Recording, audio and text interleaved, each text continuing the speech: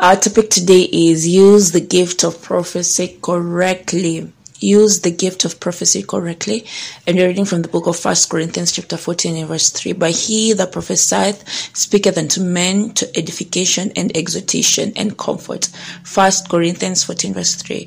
In 1 Peter, so this says that he who prophesieth, he who does prophesies, he is to speak unto men for edification, for exhortation, and for comfort. That is the purpose of prophecy. In 1 Peter 4:10, the Bible shows that each one of us has been blessed with one spiritual gift or the other to use in the service of others. He also counsels us to not abuse or misuse these gifts. For example, the gift of prophecy, just like any other gift of the Spirit, has to be used correctly to edify the church. It's unwise to interrupt others just because you have a word of prophecy. The Bible says, let all things be done decently and in order. 1 Corinthians 14 verse 40. Wait for the appropriate time and opportunity. Don't disrupt the worship because you want to prophesy. 1 Corinthians 14:30-31 says, if anything be revealed to another that sitteth by, let the first hold his peace. For you may all prophesy one by one, that all may learn and all may be comforted. How instructive. Every one of us could have the gift of prophecy. And if we have enough time during a church service, the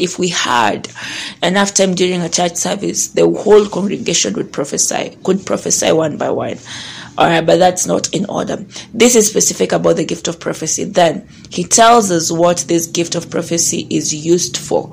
Edification, exhortation, and comfort. It's never used for condemnation. So if you're not using the gift of prophecy to edify, to comfort, or to exhort, then you're not using it correctly. And you remember our topic today is using the gift of prophecy correctly. When spiritual gifts are used correctly, God is glorified and the church grows. You see, apply the gift of prophecy correctly and you'll see quantum leaps and unending growth in your life, ministry, and church. Hallelujah, hallelujah. All right, so if the end product is God being glorified and the church grows, then you are using that gift of prophecy as you should. So check yourself. And also, it's really important to take note there is a particular way things that ought to be done and in order. All right, indeed the scripture is very instructive about prophecy and prophesying. So we ought to walk in that so that we are able to use these gifts correctly, and not just the gift of prophecy. All right, all these gifts that you've been given. All right. That said, let's take the prayer and the further study. Dear Father, I use the gifts of prophecy rightly and in accordance with your divine instructions in an orderly manner. My words edify, exhort, and comfort others, and the body of Christ is strengthened in Jesus' name. Amen. Further study, you'll read 1 Corinthians 14 verse 1-3, 1 Corinthians 14:39-40, Amplified Classic. Shalom. God bless you. I'll see you again tomorrow for #Wake Up with Diaries of a Girl in Love with Jesus. Shalom. Have a blessed and fruitful week this week in Jesus' name. Amen.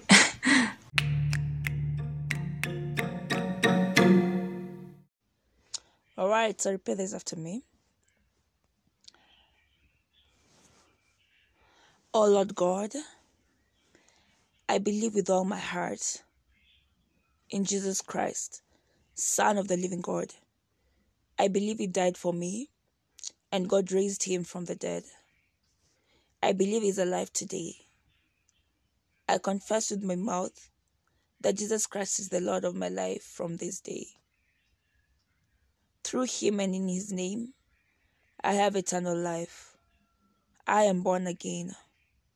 Thank you, Lord, for saving my soul. I am now a child of God. Hallelujah, hallelujah, hallelujah. Congratulations, you are now a child of God.